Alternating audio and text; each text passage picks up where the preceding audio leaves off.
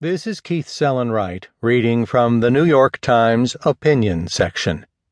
The Age of Reaction by David Brooks.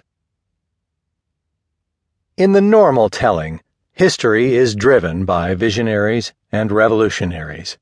If you studied history in school, you probably plowed through book after book about this revolution or that one, the American Revolution or the French, the Industrial Revolution or the Information